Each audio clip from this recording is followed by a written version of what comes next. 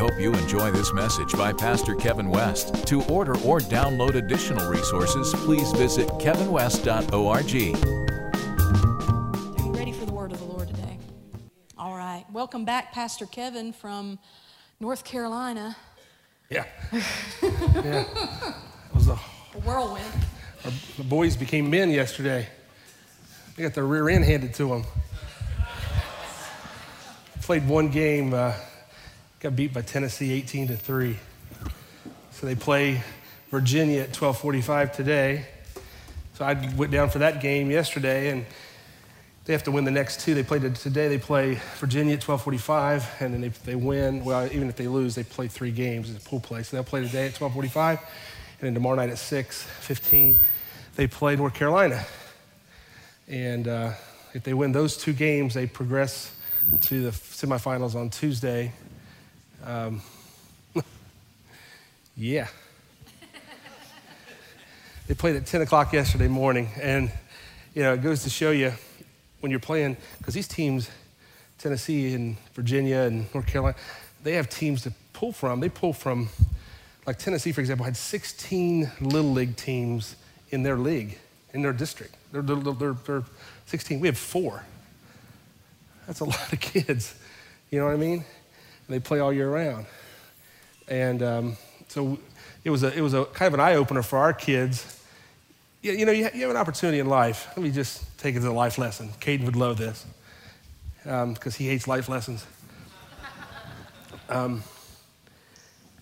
You have an opportunity in life. So you have to recognize the call that the Lord has placed on your life, right? And if your call or that stamp that he puts on you is large, you have to begin to see yourself bigger than perhaps you see yourself. As a man thinks in his heart, Scripture says, so is he, right? So when we're over here playing 4 teams, there's 4 teams in the league over here in Benson, it's wonderful to win the league or become the All-Stars. And then you're part of a district and you're playing winning the district, and then you go play all the other districts in the state. And if your goal is that's wonderful. It's incredible. But when you have a call in your life that starts representing West Virginia, you have to start seeing yourself just a little bit differently. Little old team from Vinson, or little old team from Barboursville, little old team from Hurricane, or little old team from the city of Huntington, whatever it might be you're part of, you might find yourself thrust into a spotlight or arena that's huge. And the Lord would not have put you there if you didn't have the ability or skill to have it, right? And the hardest part that teams have, is that they have to have the adjustment in their mind that they belong on that field. They belong in that arena. Let me just make that about you, okay? You might have come from a family that didn't have much. You may have come from a city or a community that was from the farm, or from the backside of the city, or the inner city, or maybe you went from a broken home. I don't know what your route to get there is, but when you find yourself a part of something that's bigger than you, you have one of 2 choices. You adjust the way you see it, or you reduce who you are. And you got to see yourself bigger. Because for the first time, they weren't called Vinson there. They were called West Virginia. Right? They had to take on a whole nother identity because they were representing many people that didn't even know who they were, and they didn't know who they were. What do you do when God blesses your business or you individually into a place and you find yourself representing the group of people that you don't even hardly know, but somehow you got there? He calls you to write a book that represents Appalachia. He calls you to start a business that starts out real small, and before you know it, you're representing an entire county or a city. Right? Is that okay? Now, it's perfectly okay if you're called just to represent your family and just to be in that small community. do it well. Do it very well. Not always bigger isn't always better, right? But the metric that he places on your life, you have to recognize the environment or the atmosphere is going to prepare a way for you. The question is, are you preparing yourself for your atmosphere or your environment? And it was clear the kids had to make some adjustments because they were awestruck. And I'm telling you, their coaching staff is some of the best coaches I've ever seen. Incredible men, fundamental teachers, inspiring, technique, much bigger than their current surrounding. And the reason I tell you that is that until they got whipped yesterday, they had to come to grips with, whoa, we're supposed to be here.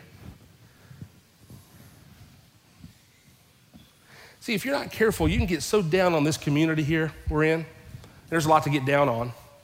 If you're a part of any of those social groups, social media groups that always picture all the bad stuff that's going on in town.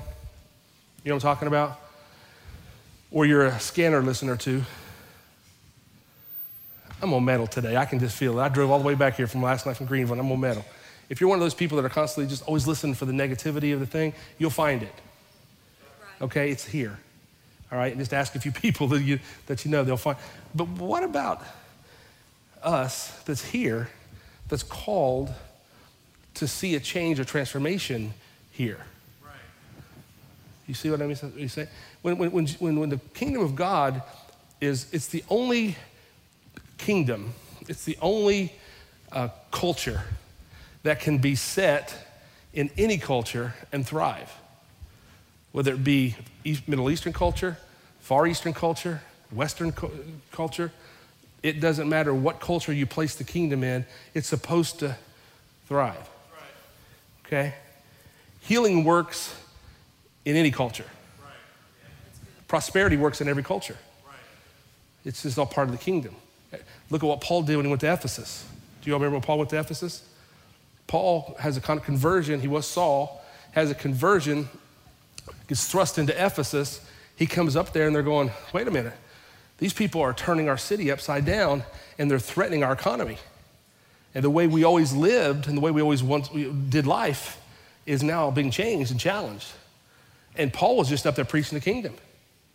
And when he began to preach the kingdom began to challenge all of the current structures of life, from education to architecture to business, economics, family values. It began to just challenge all of that. And when it began to challenge it, it began to make change because people started buying into the kingdom of God's culture and that realm of influence, that way of life. And when they changed into that, began to buy into it, it began to challenge the current structure of the city. And the people that were in political power, governmental power, financial power, educational power, people that had influence come back and begin to go, wait a minute. We don't like what they're saying because it's threatening the way we make our living. It's threatening the way we do life. We're perfectly okay being first, right? But I don't want you bringing that kingdom culture in here. That's crazy. So Paul challenged it, pushed on it. And when he began to push on it, it became momentum because you could set the kingdom of God, as it says, it's like a little leaven. You stick it anywhere. All it takes is a little plant and it begins to grow. It has to grow. You can't hold it down. It's an ever-increasing kingdom. So it has to grow. Is that right? But it starts with us. You have to see yourself that you're part of something that's different than just the status quo of a regular system of beliefs and a system of understandings. You're bigger than that. As you see it, that's what it will be. Y'all believe that? It starts right here. You got to see it and believe it. You have to see it or believe it. If it's all woe is me, then the best you'll get to see and experience will be, oh, woe is me. If you drive down the city of Huntington and you start seeing some things in the city, in the streets, and you read all the social media and the news and all that, and I know there's a bunch of stuff. I drive by these houses that are falling in. It drives me insane. You know what I'm talking about? and you can't do anything about them because there's asbestos in them and the landlord owns the house. The taxes are more than what it's worth to tear it down, and it costs more money to tear it down than what it's worth, right? So they're stuck. Maybe they don't have the money. So you look at all these different dilapidated houses across the city. So what happens is we go, gosh, so all the drug users and the people from around the city that don't have a place to go, they begin squatting and living in those places. You know what I'm talking about? And then we as a church shake our head as we go by there. We had one, when we owned that property on 18th Street. Do you remember the White House that was right next door that we ended up tearing down? It took us almost a year to get that thing torn down because of the red tape you have to go through to tear a house down. And we owned it. I mean, we had to go through Historic Society. It was a whole thing. But in the meantime, we would board it up. The city would come, and they did a great job of helping us protect it. They boarded up. But 2 or 3 days later, guess what? They'd tear down the entrances into these houses, and then I'd rent prostitutes out of there, drug deals out, all kinds of things. And right next door was a shooting and a killing, right next door to that, because all that stuff attracts all that. Now here's the thing, you can shake your head at it, which we did, or we can say, this city's falling apart, or we can look around and say, there's more of us than there is of them. So what are we gonna do? What do we do? Do we just throw up our hands, or do you fight? And I'm not talking about fight each other or fight them. You're fighting a principality of a mind, a thinking system that has to change first with us. I saw it in those boys yesterday. They walked up and they saw Tennessee come up there, and they could have come off a jet. And those kids got off that, and you're watching them play, and the first pitcher's throwing the ball about 70 miles an hour, and our kids are looking at them going, ooh, here we go. Yeah. And they were just intimidated, all because they felt like they were out of their league. I really believe that. Now, I'm not saying that every one of them felt that way, but a lot did. But as a whole,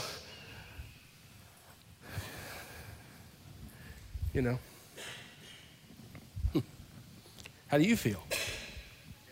How do you feel about your city, your region, your house, your business, your job? How do you feel? How does it work? What can I do to make a difference and a change? I'll tell you what the enemy has done to us. And I know a lot of this is, I'm going to go to in 1 Corinthians chapter 4 in just a minute, but I'm leading into all of that. Somehow I'll tie it all together, or at least act like I did. And if you guys were nice to me, you'll appreciate it. But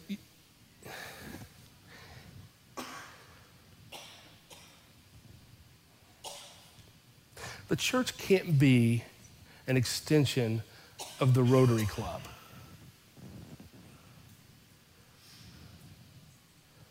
Or the Kiwanis. Those are all good civic, social organizations.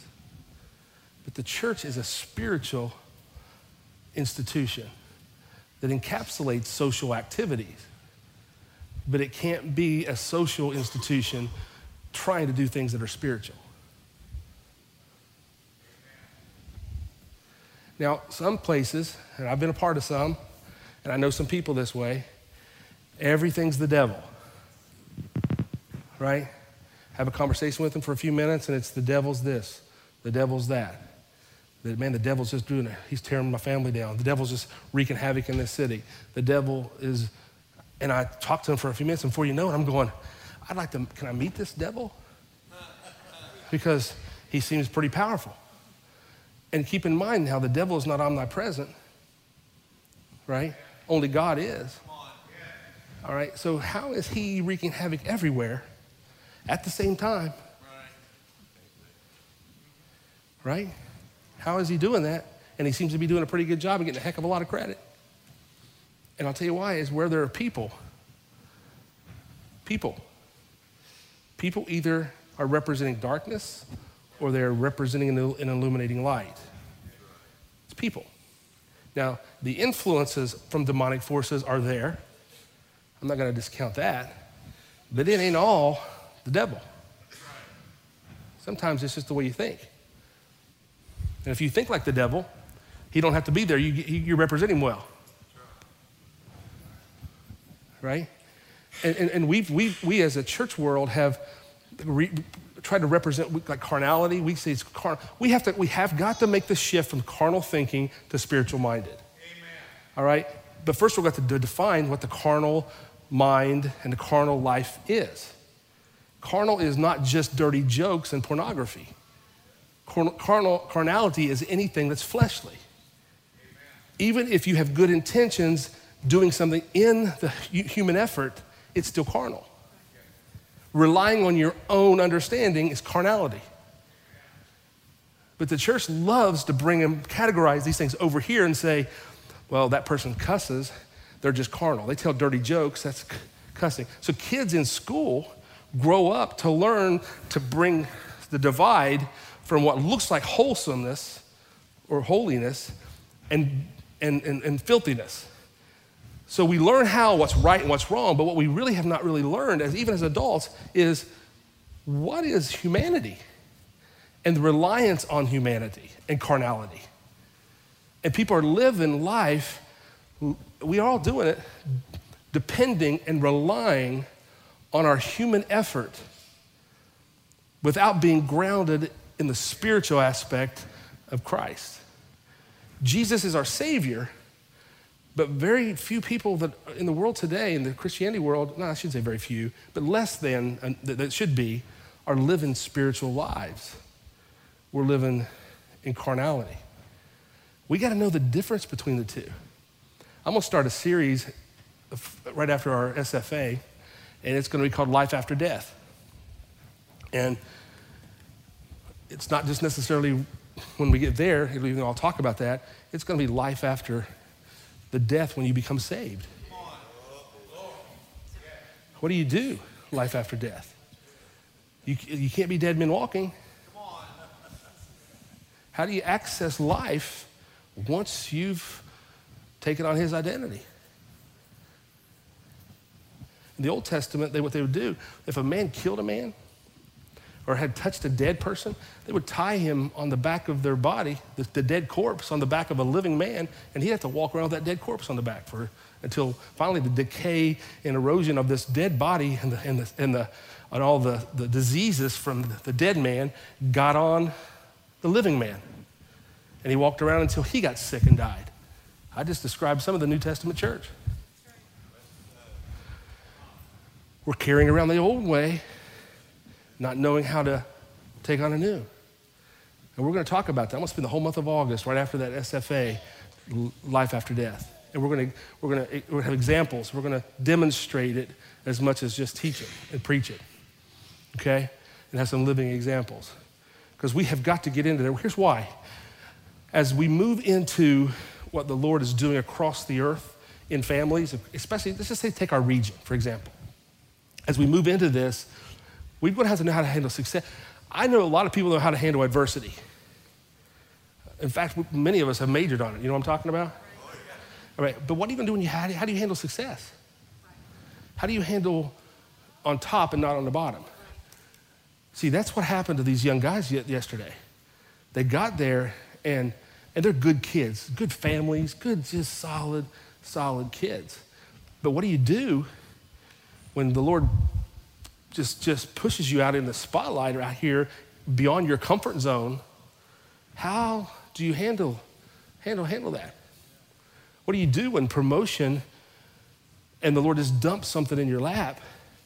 I mean, I'm seeing it in businesses. I'm seeing it in people's lives. I'm seeing people getting thrust into areas. I saw this just past week, a company that we're connected to got offered an opportunity that excels that company well beyond they could have ever thought, dreamed.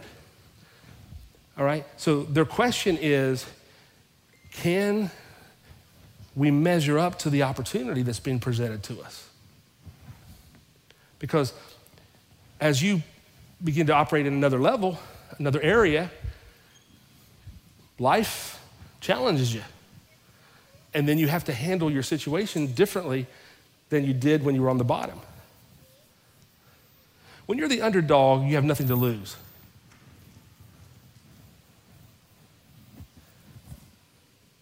You surprise everybody when you win. But what do you do when you're supposed to win? And you know you're supposed to win. And everybody around you knows you're supposed to win. The pressure now is trying not to lose. And that's how we adjust it. But it shouldn't be trying not to lose. It should be jumping right into our own skin where God has called us to be. That making sense? This is important. Because what are you going to do when he removes you? See, if you're born again and saved, the excuse of a sinner saved by grace has been removed from you. You're not just a sinner saved by grace. You're now a saint that's been saved from sin.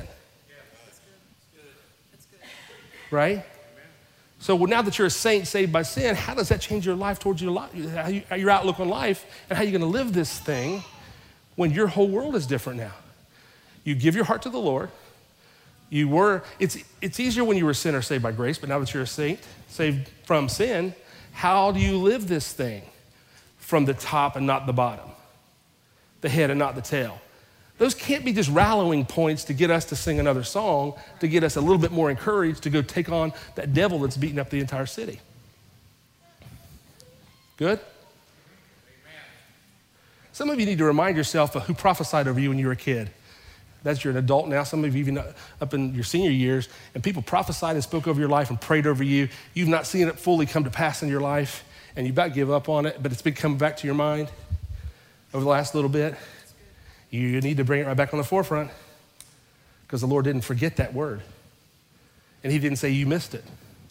He's bringing it right back around here. It might be in different circumstances, a different situation. It might even be with different people and players in your life than you thought it was going to be back then. But it's still going to come to pass. What we're going to do in the fall is we're going to launch some outreach ministry here from the church. Okay? And we've got some things in place that are moving into place where we're going to talk about, we're going to maybe do some clothing, some food, some outreach for addiction recovery and those kind of things, but some street ministry as well. We're going to minister to the kids. We just can't be an IHOP, put up a sign and serve good food. Hope people come. Got to go get it. Because there's 30 kids that get off the bus across the street here. When school starts, 30 kids get off the bus right here. 30. And they go right over into there. Right? We're not a Rotary. I'm getting on my soapbox here a little bit today. I had 8 hours to drive back and think about all this. No, I'm really excited about what the Lord is doing because there's so many good things that are happening. I got to get us in a position to lead from strength and not always trying to get ourselves out of our weakness. Right. What do you do when you have healing in your hands? You have the gift of the word of wisdom that flows and the gift of an understanding of knowledge. And you understand, like Paul said, I got all these gifts, but I'll put it all away to see the life change for Christ. I put all of that stuff away. So what are you going to do when you begin to fluently operate in areas of your life that's going to change? And you bring change. Let me throw a scripture at you real fast.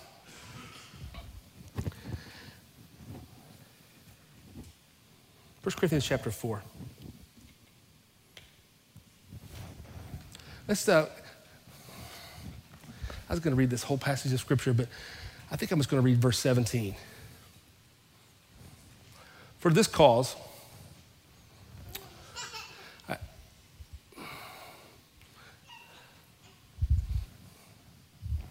hang on a second.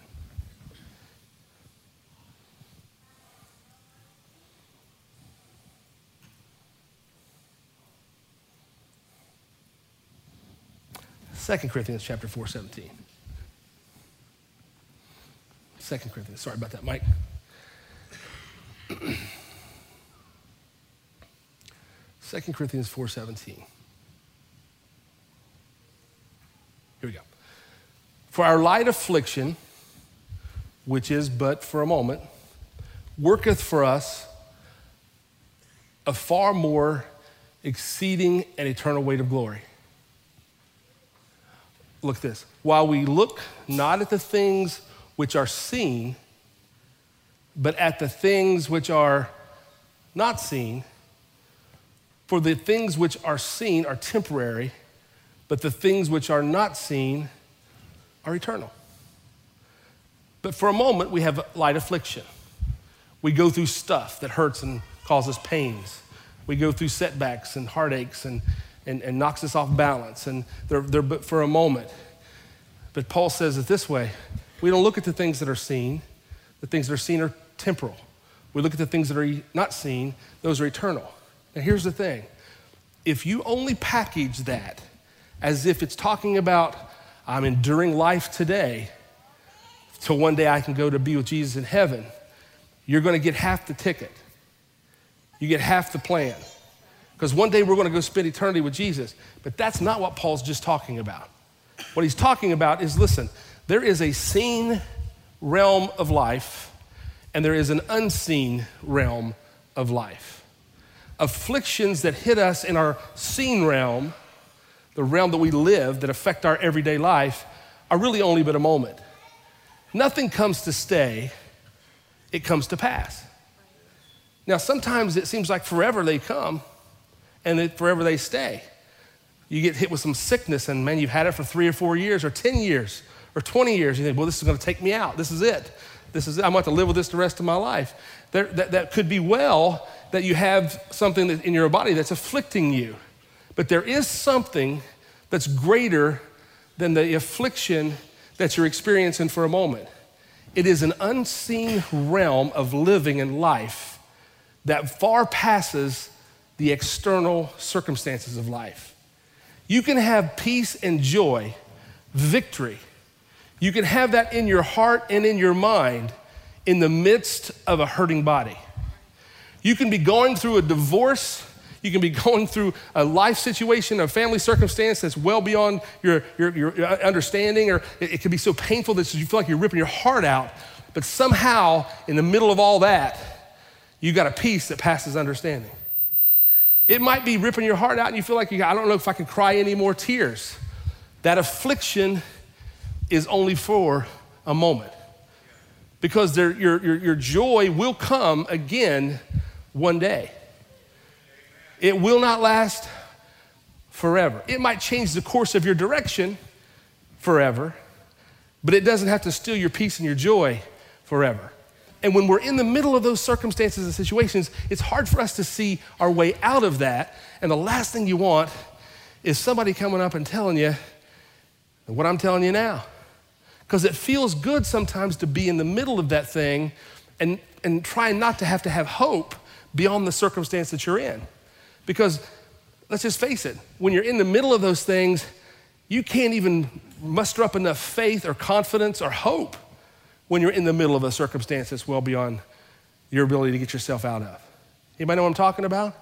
You're there in this place, you feel like you're in a pit, you feel like things are falling apart, and you're going, oh God, can it get any bit worse? Can it get, you know the saying, when it rains, it pours? Doesn't it sometimes when it rains, it pours? Your body's bad, the relationship's going down the tubes, and all of a sudden financially you get hit. And you think, can it get any worse? Then you catch yourself going, I don't want to say that because it probably could, right? And it just piles and piles and piles. And then the first thing we do when we find ourselves in that situation is, I've got to find some breath somewhere. So we begin to think about some changes that need to be made. And the first thing we begin to do is, first of all, who needs to go out of your life? How do I get them out of the picture? How do I get them to change, or how do I get them out of the picture so I can move forward, because I've got to have a little reprieve. I can't keep going through this. And then when you go through cycles of life that are repetitive, and you seem like, God, I'm here every time I turn around. It's like, I'm here again. I'm here again. Maybe different players in the picture, but I'm here again. I'm here again. I'm here again. And you want to go, something has got to give. Something's got to change. The first thing that has to change is you have got to see that what you're seeing is only temporary. There is something bigger, better, stronger out here in the unseen world. So if your first thing when a trial hits your life, boom, knocks you off balance, if the first thing you're thinking of is, I got to fight back to get out of it, you're only seeing it from the temporary. If the first thing you see when you get knocked off balance or get hit with a big affliction or hurt or pain or something that's just, gosh, it's spinning out of control, if the first thing you think of is, whoa, wait a minute, God, what's happening here? You either see it on the ground, or you see an aerial picture. If your default is aerial, you'll get to see it from a spiritual perspective first. If your default is to just grapple and fight and get yourself through it, you might miss what God's doing in the big picture. Right? So for a split second, you have to stop and go, God, what are you doing here? Because you have to trust that his plan is better than your plan. What he sees is better than what you see. It's higher than what you see, which means you got to go higher to see it. Right? Our natural tendency is, we were flying to India one time, and gosh, don't ever do it unless you have to. We were flying, and we hit some turbulence over in the middle of the ocean.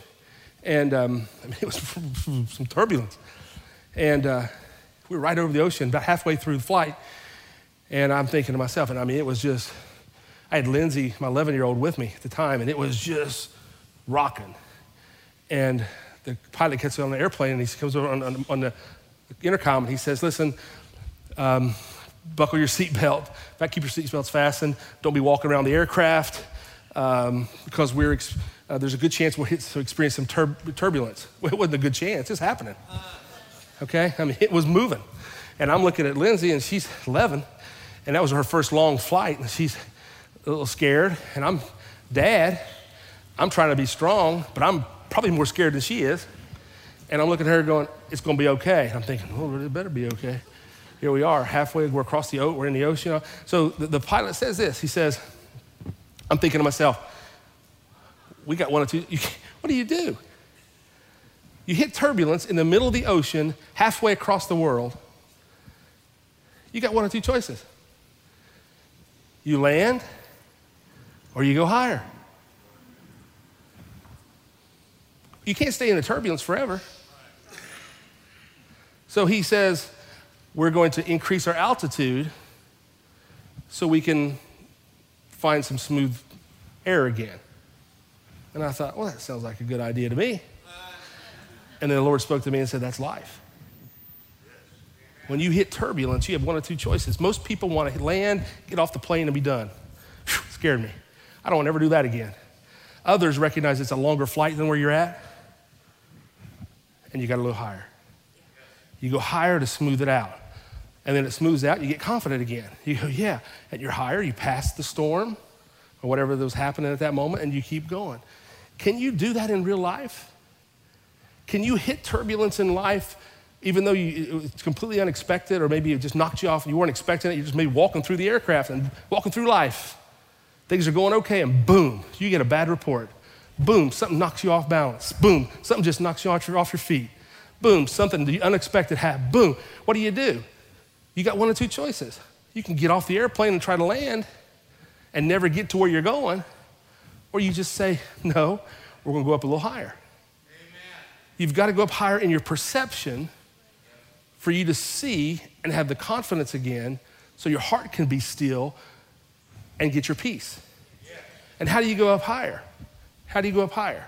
You begin to recognize those scriptures in the Word, right, that take you to a place of the promises of the Lord are yes and amen. Your answer to going higher, the first thing you want to ask yourself, has the Lord done it before?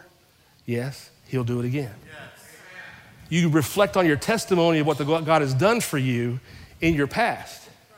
Did God put you together? Yeah. Then why are you trying to worry about it all ending bad? Right?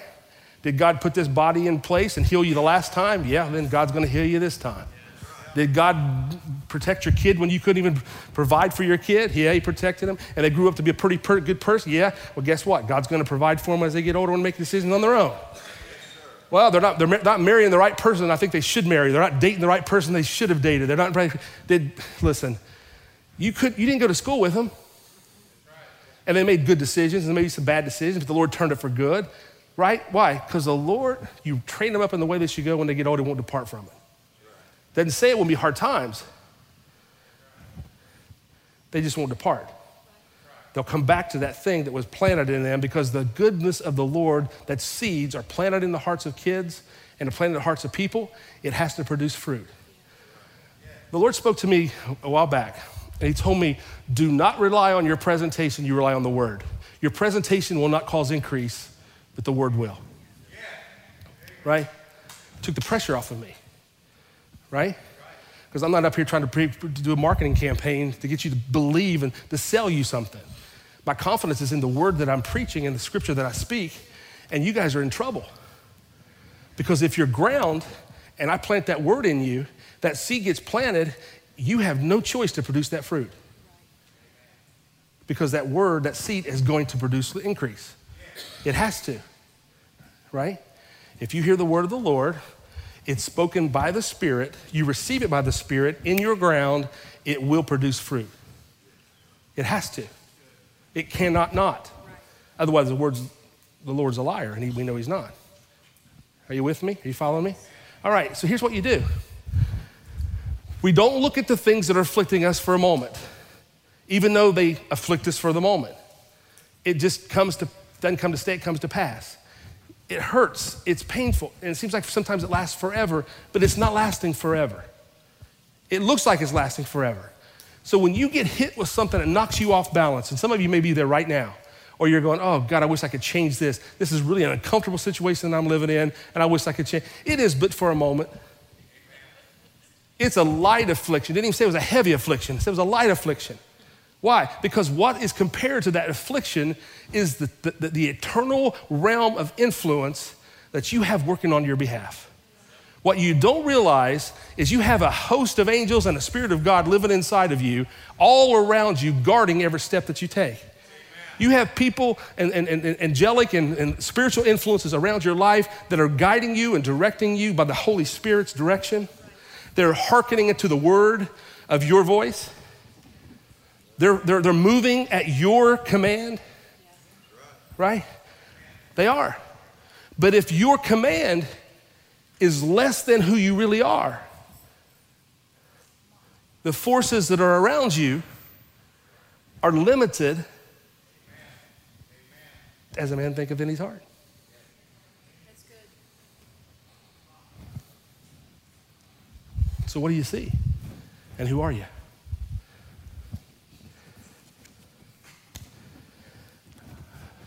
Talked to a guy the other day. I was on the phone with him, and he said to me, man, I grew up in Mingo County. He said, you know anything worse than Mingo County? That's what he said. You know anything worse than Mingo County? I said, Nazareth. I've been there too.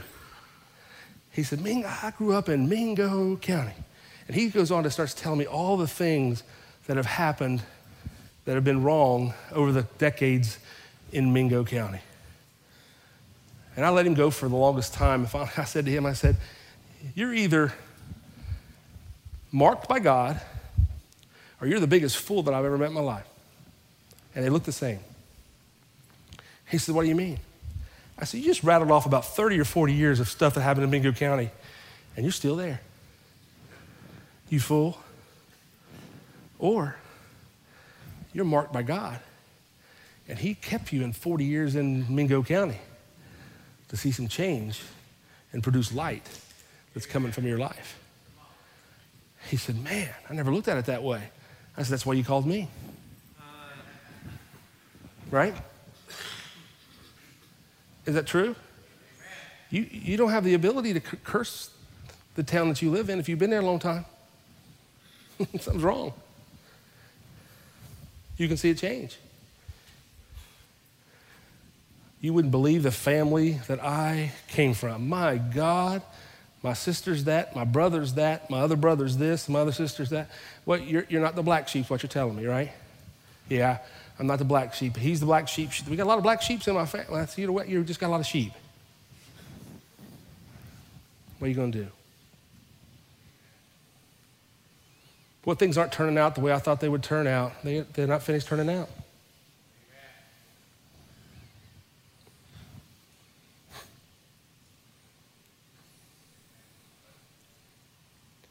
We've got to get to the place where the church sees who God really created him to be. Why he created us to be that. And we got to start becoming it. I saw it. I saw 13 little boys pull in at Elm Street Park in Greenville, North Carolina, right off of East Carolina's University's stadium. They pulled in. They're looking around. And the field's beautiful. It's gorgeous. Turf. Here come a team of boys from Tennessee. Here come a team from North Carolina, South Carolina, Alabama, Florida. Here they come, one right after another. Virginia, right after another. So I got Caden to the side, and I said, hey, Caden, I said, where in Arizona, or where is in Virginia are they from? He goes, I don't know. I said, what about where are they from in Florida? I don't know that either. I said, wow, so you don't know any of those, where those kids are from? No, I just know they're Florida, Tennessee, Virginia, North Carolina, South Carolina. I said, what's your shirt say? It says Vincent. You still see Vincent, or you see West Virginia?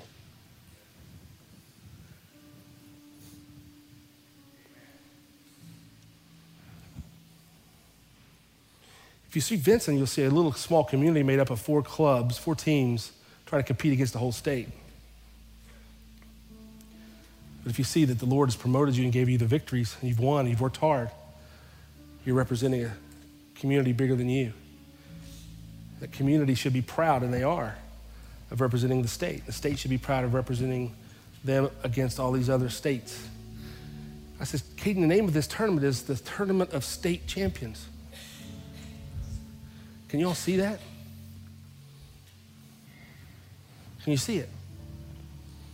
It's hard when you're 9 and 10 years old.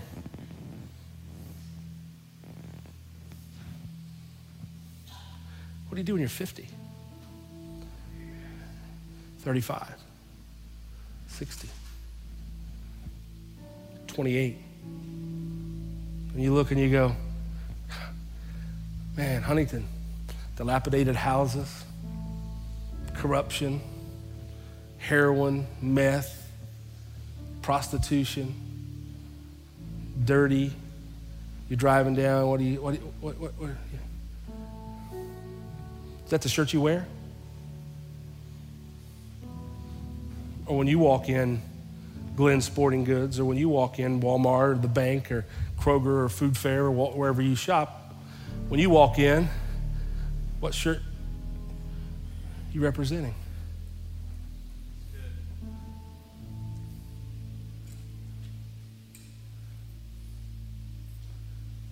Nicodemus came to Jesus by night.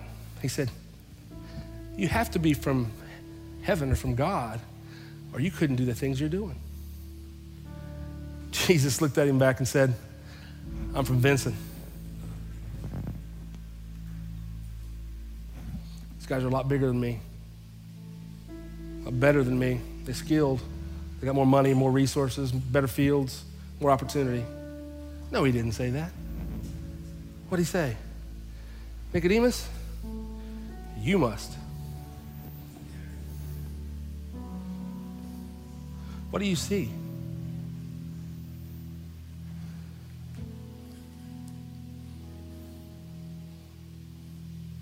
It's about time you get a little cocky. About time you get a little swag in your step, a little arrogance. And I'm not talking about pride. I'm talking about sure, confident, courageous, bold.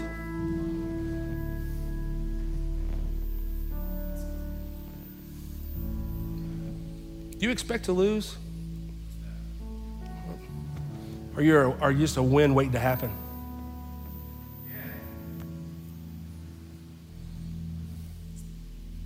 Do you expect a defeat, or are you a testimony in the making? This isn't mind over matter or positive thinking or a Tony Robbins seminar. This is Jesus' message of the kingdom.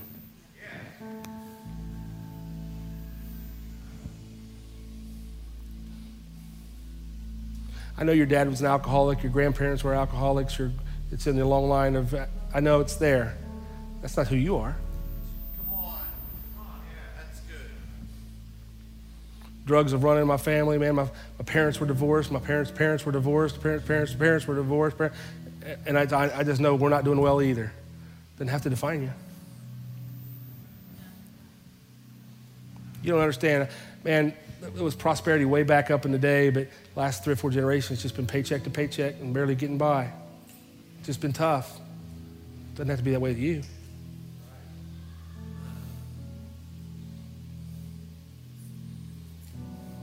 Nobody in my family's ever owned a house or real estate. Well, good. You'll be the first one. Nobody's finished college, man. Nobody went through school. You'll be the first.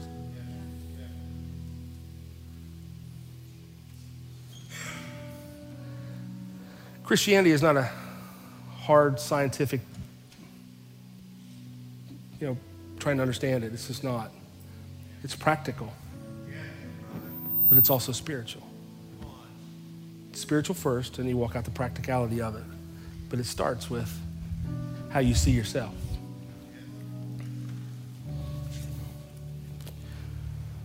The church has prided itself over the last several decades of just getting our sins forgiven, getting our names written in a book that's going to take us to heaven one day.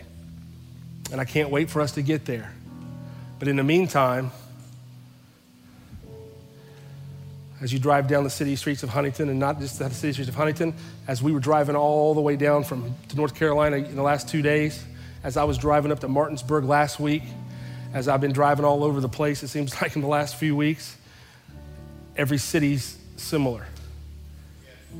Houses are falling apart, boarded up, people aimlessly walking through city streets at 2 o'clock in the afternoon, no jobs, not working, just looking for direction and trying to find their next, short fix or whatever that might look like in life. You got prostitution growing and everything. All these things I could just name, and I see, I look at the church and I go, God, are we dilapidated?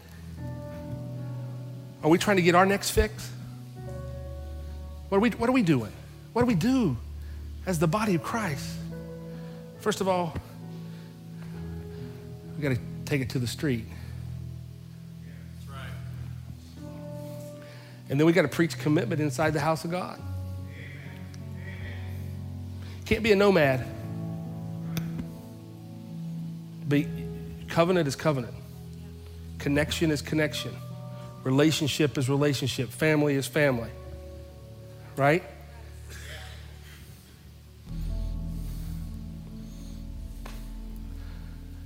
Are you ready to go into fall? We literally have people all over the country this weekend. I mean, everywhere. All over. Vacations, working, baseball travel teams, basketball travel team. They're everywhere. But we're gearing up. We hit August, you're going to use muscles you didn't know you had. Spiritual muscles. Practical muscles. You're going to overcome some things because the Lord is going to thrust you into an environment in your life that you're going to have to be able to prepare in your mind that you're worthy enough to be there.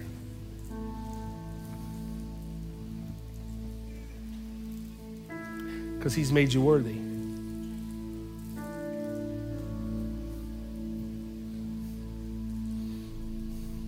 There is so much more inside of you. There's so much more opportunity that's ahead for you.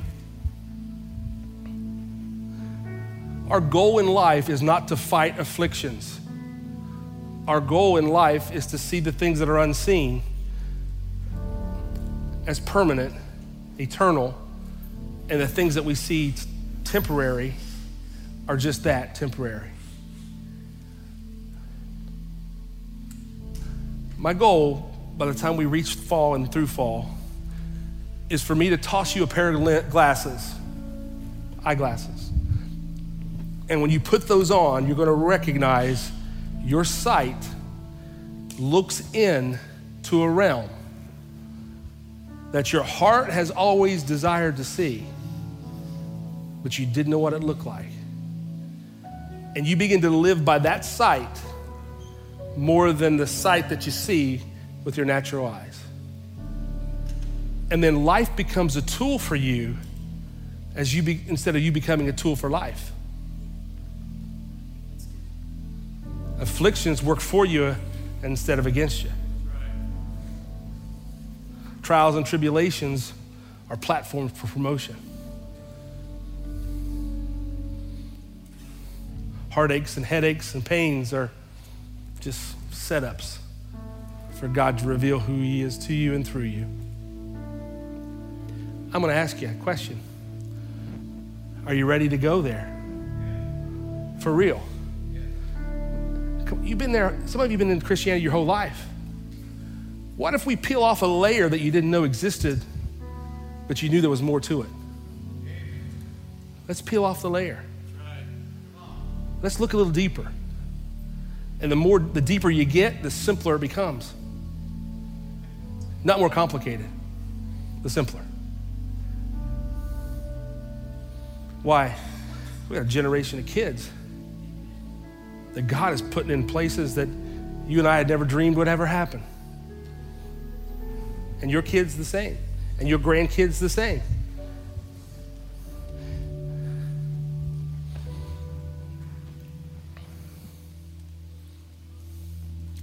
I don't know about you, but I'm ready. Amen. Are you really ready?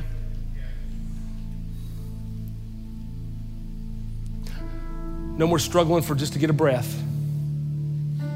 It's time to come out. Would you stand with me?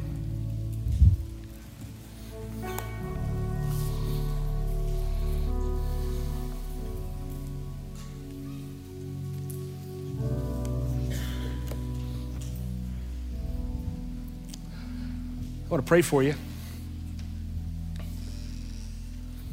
God, I feel like we attended a funeral today. What do y'all think? I feel like we pronounced some things dead so we could live.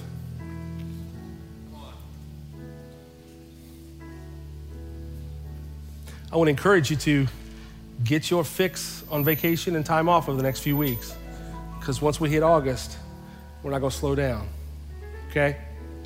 Y'all ready for that?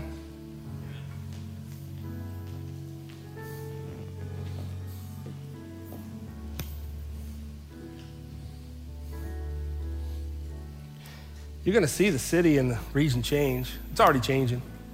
I know we got stuff. We'll start with the church.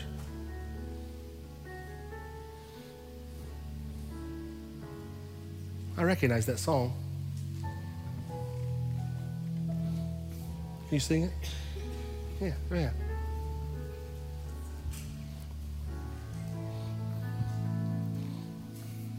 Not going back, I'm moving ahead, here to declare to you, my past is over in you, all things are made new, surrendered my life to Christ, I'm moving forward.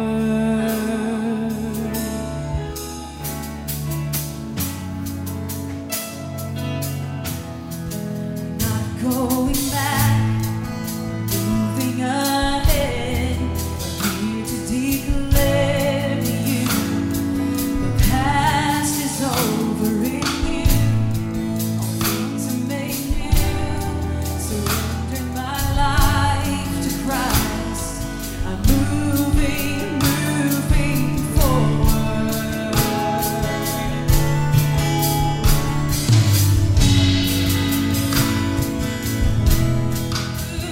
Said I'm moving